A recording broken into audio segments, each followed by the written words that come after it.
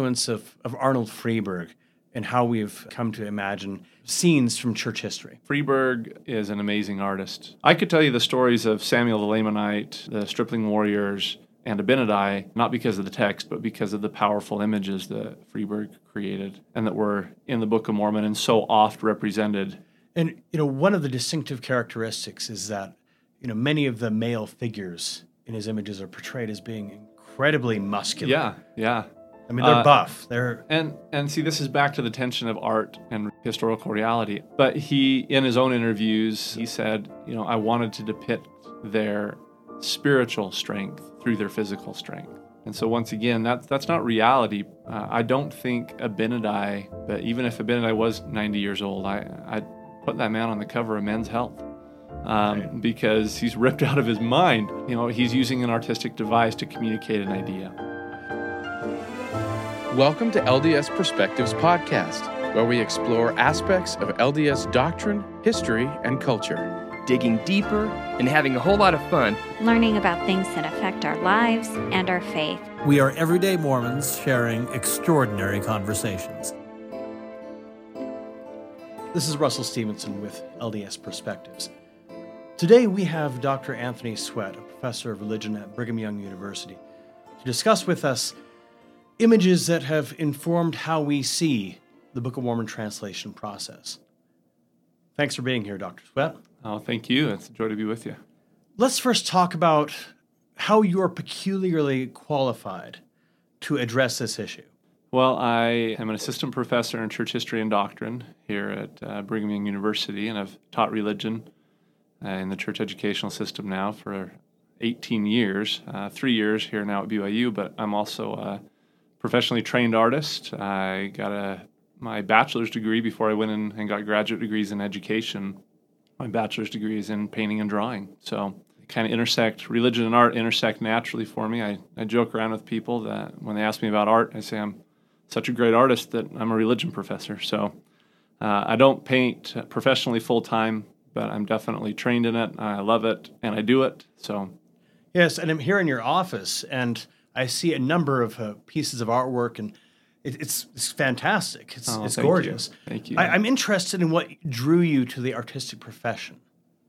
That's a good question. I've always loved art ever since I was young. I've drawn and painted and loved to represent things. I think that's how I stayed awake during church, was drawing the speakers who spoke at the stand. People thought I was just this intent listener, and really I was drawing their portrait. And then I just kept pursuing it. It was something that when I went into college that I wanted to study. I wanted to understand better to try to develop that capacity in me if I have any.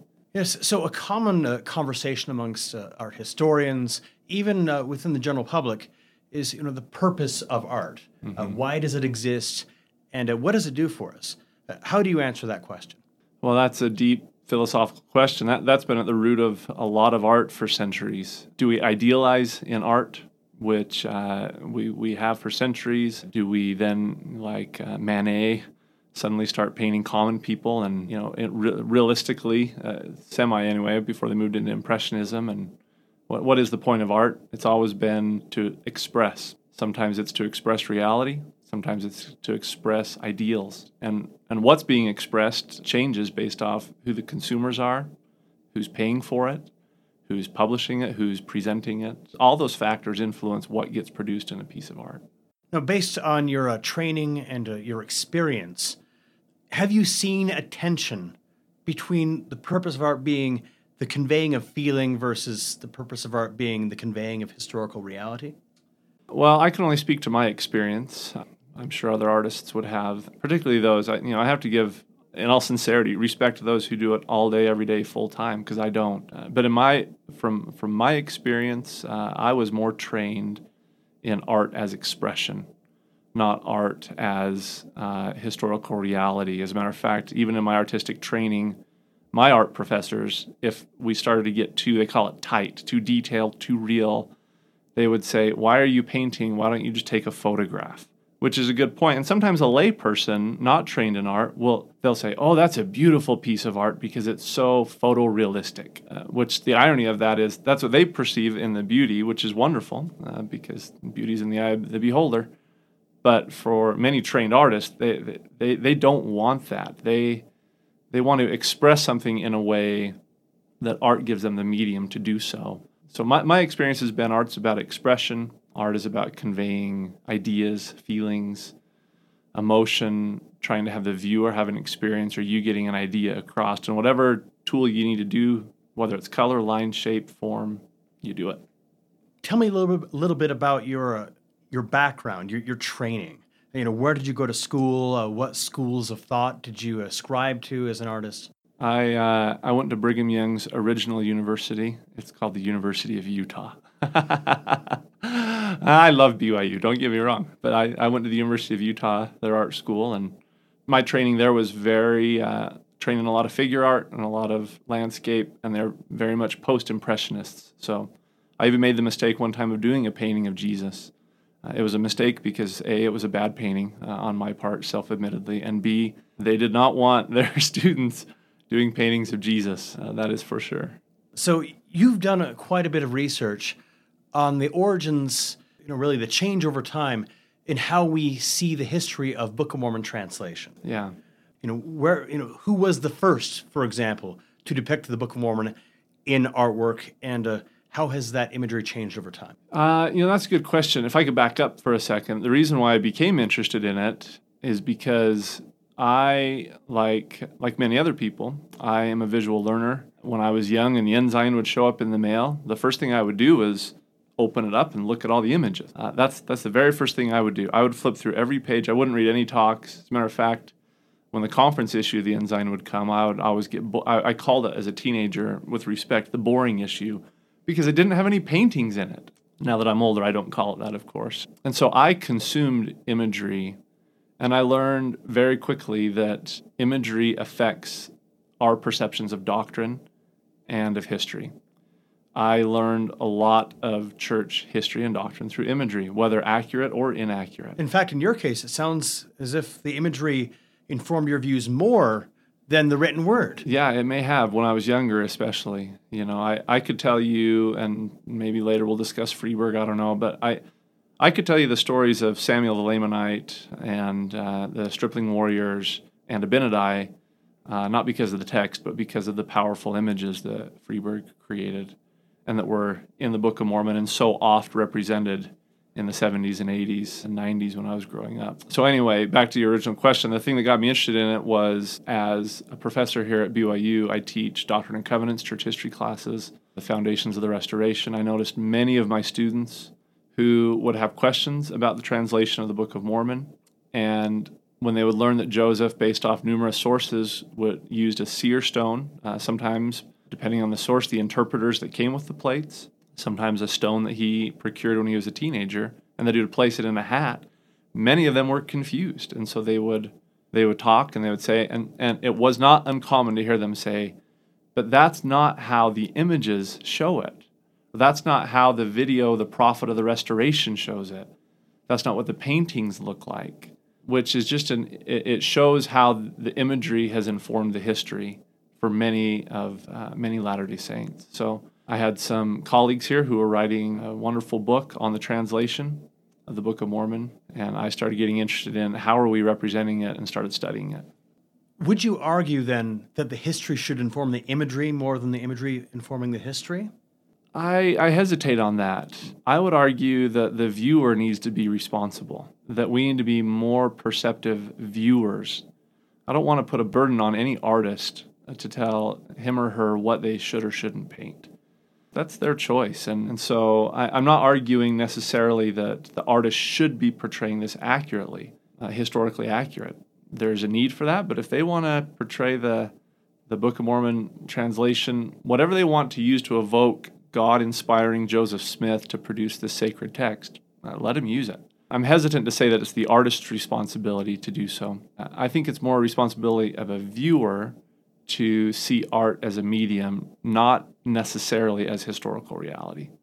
And in fact, in your own written work, you speak to how you depicted the translation for this volume, the volumes From Darkness into Light, and you say that the picture might be called The Sick of Joseph. Yeah. Expound on that a little bit, would you? Yeah, so for those who aren't aware, I did paint. My attempt, when my colleagues wrote this book, From Darkness and Delight, Garrett Dirkmaat and Michael McKay, in talking with them, I told them, you need an image, because the only images that really showed Joseph using the hat were either pejorative, meaning, they mocked the process. Sadly, particularly speaking, because I teach young adults primarily here at BYU, most of them, their first exposure to the hat method is through the cartoon South Park.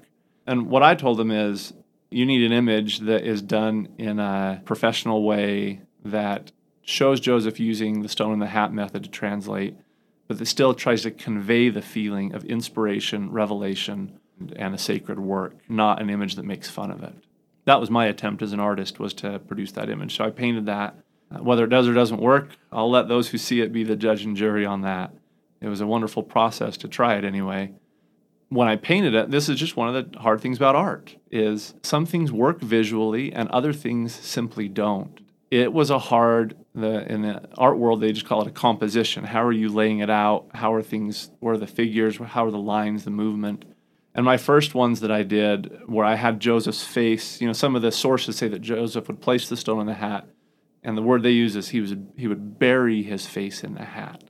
Well, I did some sketches and some drawings of Joseph with his face buried in the hat, and all it looked like is that he was sick. And so I joked in the piece that I wrote that I wanted to call it the sick of Joseph instead of the stick of Joseph, because it wasn't conveying that feeling of revelation, inspiration, a sacred work.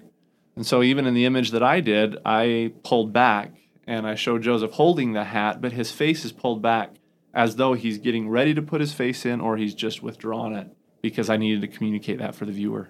Right, because if you depicted Joseph Smith burying his face in the hat, it looked like he was just vomiting. Yeah. Right?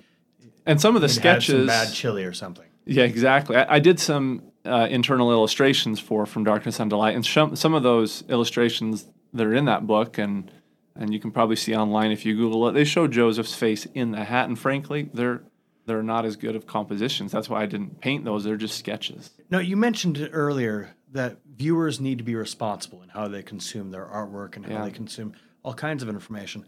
How would you respond to those who would say, okay, that's all fine and good, we agree with that. However, these images have come down to us from semi-official and often official church sources. What do you expect us to do? Yeah, that is a really, really good question. I don't know if I have the answer for it, because one of the burdens, and I can't speak for the church or their magazines or their art directors, one of the burdens that's on them is they know that everything that they produce has a stamp of officialness on it, as though this is the church's position. And I don't want to be critical, but a number of years ago when someone photoshopped the wings off of a Karl Bloch painting, there's a beautiful painting of the resurrection of Jesus with two angels to his side with wings. And for some reason, when the church published that in the Ensign, they photoshopped, someone, I don't know who, made the decision to Photoshop off the wings, and the angels that were female, their shoulders were exposed, and they Photoshopped and capped their shoulders. And I can understand the reasoning behind it. Joseph doctrinally says angels don't have wings. And you can imagine someone, and this is just hypothesizing and making assumption, and I may be wrong. You can imagine someone saying, if we print this picture like this, some people might get the wrong doctrinal idea that angels are a different class of being and that they have wings, and we want to make sure that everyone we show promotes, modesty in dress. And you can see that discussion going on, which, in my personal opinion, I think is unfortunate. We should trust the viewer, and the viewer should be, as well, informed enough to understand that if there's an image with an angel of wings, just like John the Revelator, well, then perhaps it's symbolic of movement and power, as the prophet Joseph says. So it is fine and dandy, like you say, for me to say that, but it is a difficult tension point for both what the church is producing in their official magazines and us as a viewer consuming it. I just wish that there would be a disclaimer that says, all images within this magazine are meant to convey ideas or emotions that are not depictions of historical or doctrinal reality. That might solve the problem. So let's pursue that a little bit more. What kinds of practical advice would you have for viewers as they consume material visual material from official church sources? Well, I'm not sure, and once again, I couldn't speak for the church or its magazines, but I'm not sure the magazines are trying to produce or select the best art. It's not an art magazine, so they're selecting imagery that supports an idea or supports, somehow supports a text. So, in one of the paintings that you've produced, you depict Joseph Smith as a young boy, and he's finding a stone, and the stone is brown in color. However, I'm seeing here on your desk, you have another painting, and it's also a seer stone, except this stone, like a crystal, or it looks white. And I'm interested to see... You sound like those who described it. Crystal, white, marble-ish, granite. They couldn't quite describe it. Yeah, so why is it that you've depicted this seer stone with different colors? That's a good question. This image I produced called Gezellim, a stone. Once again, I'm attempting to try to show some things historically accurate. So this is Joseph Smith when he's a teenager, finding his teenage seer stone. And frankly, the sources aren't exactly clear on that stone. They contradict one another. Did Joseph find a white stone or did he find a brown stone? Was he 12 when he found it? Was he 14? Was he 16? Did he find it digging in a well on the Chase farm, or did he go 70 miles up by Lake Erie as a teenage boy all by himself and dig it 30 feet under the ground, as Wilford Woodruff said? We don't know, and even the scholars who look at it say, well, we don't know. So my point being that when I painted this image, because the sources aren't exactly clear, I just had to paint an image that showed a teenage boy that could be between 12 and 16 digging somewhere, whether it was in a well by his home or far away, finding a stone. And I chose to represent the brown stone, but it is slightly glowing, partly, once again, back to artistic device to draw the viewer's attention to the stone as well. So you say that the sources don't exactly agree. What sources exactly did you draw upon for depicting these images? Well, I'll have to give credit to my colleague, Dr. Michael McKay, and Nick Frederick in Ancient Scripture. They're writing a book that is called Joseph Smith's Seer Stones. And they've done a lot of work, historical work, pulling up source material of what were the various stones that Joseph had or was purported to have. Where did they come from? Are they valid or invalid? Do we believe this? Do we not? Here's why not? A number of these paintings, the painting I did of the white stone, which I'm not sure the white stone's ever been depicted, I drew off those sources within their text that they gave me, that a few people who saw the white stone gave a description of it. And then obviously the brown stone's easy. The church published pictures of it, so... Now, the title that you gave to this painting is Gezellim, a Stone. Mm-hmm. Now, this raises the question. I mean, in Scripture and in a variety of sources, Gezellim is used to describe both a stone, it seems, as well as a person. So what, or should I say, who is Gezellim? I'm not sure we know. There seems to be, when I say they, early church leaders referred to Joseph's stone as Gezellim. But there's also, if you read Alma 36, when it says, I will prepare unto my servant Gezellim a stone, which is where I drew that title from. That seems to suggest it's a person. There's one source of W.W. Phelps at Joseph Smith's funeral after the martyrdom where he says that Joseph Smith's name is known as Gezellim. I believe it's section 78, just off the top of my head, of the Doctrine and Covenants, when they had to use code names. It's either 78 or 82, when they used code names to try to conceal the identity of leaders of the church for various reasons.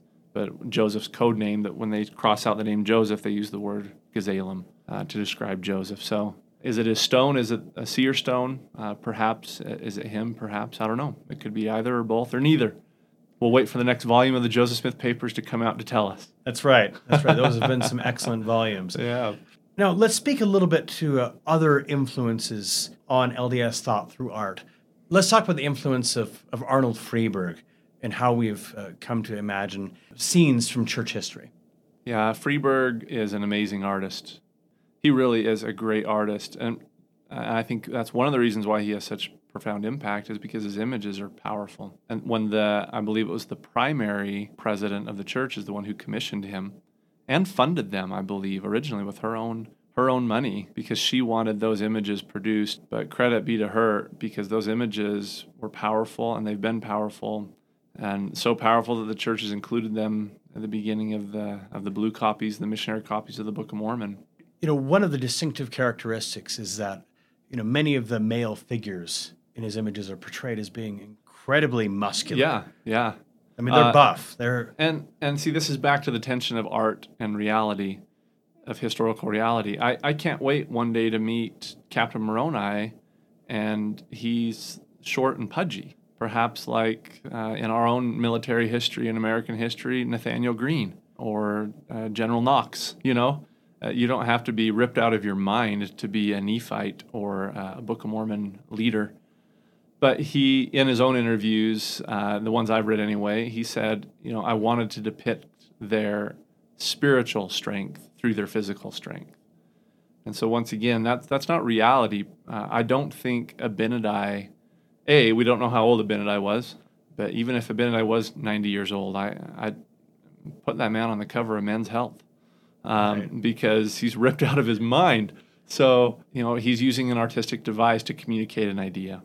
And similarly, Del Parsons' depiction of Jesus Christ has become incredibly popular. In fact, you might even say it's become definitive within LDS artwork. It has. And yet he looks, Jesus Christ looks incredibly Anglo-Saxon. Yeah, very much so.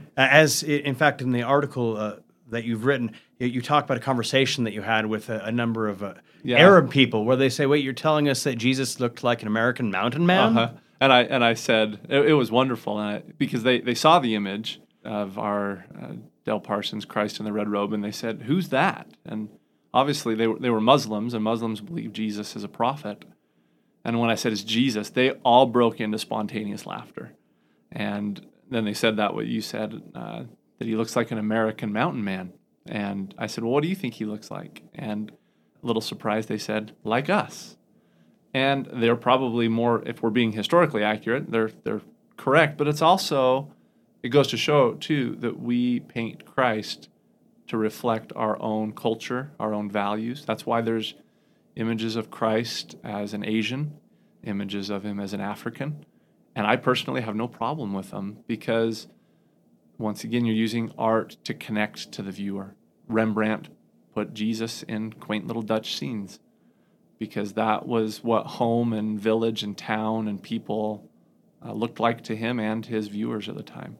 And it's interesting to me that, as you look at Latter-day Saint artwork, really since the beginning, it has depicted an overwhelmingly, Anglo-Saxon population. Only very recently have we begun to see, artwork depict Jane Manning James, for example, or, to some extent Elijah Abel over at the Church History Museum. Do you think that LDS artwork is moving in a new direction, or are these depictions of ethnic minorities within the LDS community, are they just random one-off instances? Oh, no, I think it is moving in a new direction because, and once again, without getting too philosophical on it, art is We can get philosophical if you like. Wonderful. That's fine. I guess I do have a PhD, a doctor of philosophy. Art is a reflection of the values of society. Does society drive art? Does art drive society? A little bit of both, obviously. But art represents what society values, and that translates into the church as well. And we're moving into an age in the church where I think we're becoming a more international church as we come out of obscurity. I'm grateful to the Lord for blessing the work in that regard. And so the church will itself become more diverse instead of just an American-centric church. But also, I think as a people, we're becoming more nuanced in our understanding of concepts and ideas, and we're hopefully trying to become better at dealing with some ambiguities and unknown answers. And I think that translates into art, frankly, into seeing things differently, art becoming more symbolic, more representative. I think even you see some success of current Latter-day Saint artists, and I'm a huge fan of J. Kirk Richards. I think he is such a gifted artist, and you see his work is not. He can be extremely realistic. His work is very gestural, symbolic, representative, and there's becoming a more common Latter-day Saint who's willing to consume and support that kind of art. So that speaks to ethnic representation, to symbolic representation. I think as a whole, it's a representation of us as a people becoming more open and more international as well. So as a Latter-day Saint artist who is also a professor of religion at Brigham Young University, do you see yourself as an agent of change in this regard, as a driver of these ethics, values, and ideologies within the Latter-day Saint community? Well, I think it would be presumptuous that I'm some change agent. We all are. We're all change agents in our own regard. You are, I am, everyone is in their individual communities and circles of influence. Within my influence as a scholar, as a painter, as a writer, and as a teacher, hopefully I have some influence. Otherwise, I better be fired. So yeah. Hopefully I can, to those that I may have any influence over. I think transparency is wonderful. I think I applaud what's going on right now, both formally in the church and without as well, of transparency. As a professor, I try to be transparent with my students. I think transparency just helps people, whether it's in teaching, in dialogue, or in art. And one quick story is while I was painting the translation of the Book of Mormon image, that feature image of Joseph looking in the hat, here I was working with students who were struggling with it because that was very different from the concept of the translation that they had. Everything we showed in imagery is Joseph with the plates open, his finger in the plates, and him looking studiously as though that's how the translation happened. And so when they read these texts or hear these, they struggle. Well, as I'm working on Joseph translating with the hat, there's a knock on my door, and I open it up, and it's a young teenage boy who is coming over to play with one of my kids. I said, yeah, hold on one second. And I'm painting in my front studio in my house, and he says, what are you doing? And I said, I'm painting a painting. And as a teacher, I said, what do you think of it? And I was nearing the end. I was putting some final, so it was almost complete. And he said, cool. I said, well, what do you think it is? He goes, well, is that Joseph Smith? And I said, yeah, it is. And I said, what do you think he's doing with the hat? And he goes, is he translating the Book of Mormon? And I said, yeah, he is actually. I said, why is he using a hat to do it, though? And on his own, he logically deduced, did he put the Urim and Thummim in there? And I said, he did actually, based off some of the people who watched him do it. And then I said back to him, why do you think he would do that? Why do you think Joseph would put the stones in there maybe? He goes, I don't know, maybe so he could see him better. And I said, yeah. He said that sometimes he would do it to block out light, or that's it. And he just goes, cool. And then he goes on, I can't prophesy, but I'll nearly make a guarantee that kid will never struggle when he hears that Joseph translated the Book of Mormon by placing cedar stones in a hat. He'll go, oh yeah, I've known that my whole life. And so back to your question of change agent, whether it's through the written word, the spoken word, or the visual word, they all influence us. And I think the more transparent and open we are, the better. Here's what's coming up on the next episode of the LDS Perspectives podcast. Well, one of the things that we were told as a missionary, maybe this was just missionary stuff, was the look once and you're not a man. Look twice and you're not a missionary. I think that's so dumb. I gotta be honest. I think that's horrible. That's a horrible thing. It's a horrible it was saying. said throughout my whole mission. On mine too, right? And I think it's dumb. I think it's immature, and I think it's not healthy. Okay. Well, where is healthy? I guess that's the question, right? LDS Perspectives podcast is not affiliated with the Church of Jesus Christ of Latter-day Saints. The opinions expressed on this episode represent the views of the guest and podcaster alone. An LDS Perspectives podcast and its parent organization may or may not agree with them. While the ideas presented may vary from traditional understandings or teachings, they in no way reflect criticism of LDS Church leaders, policies, or practices.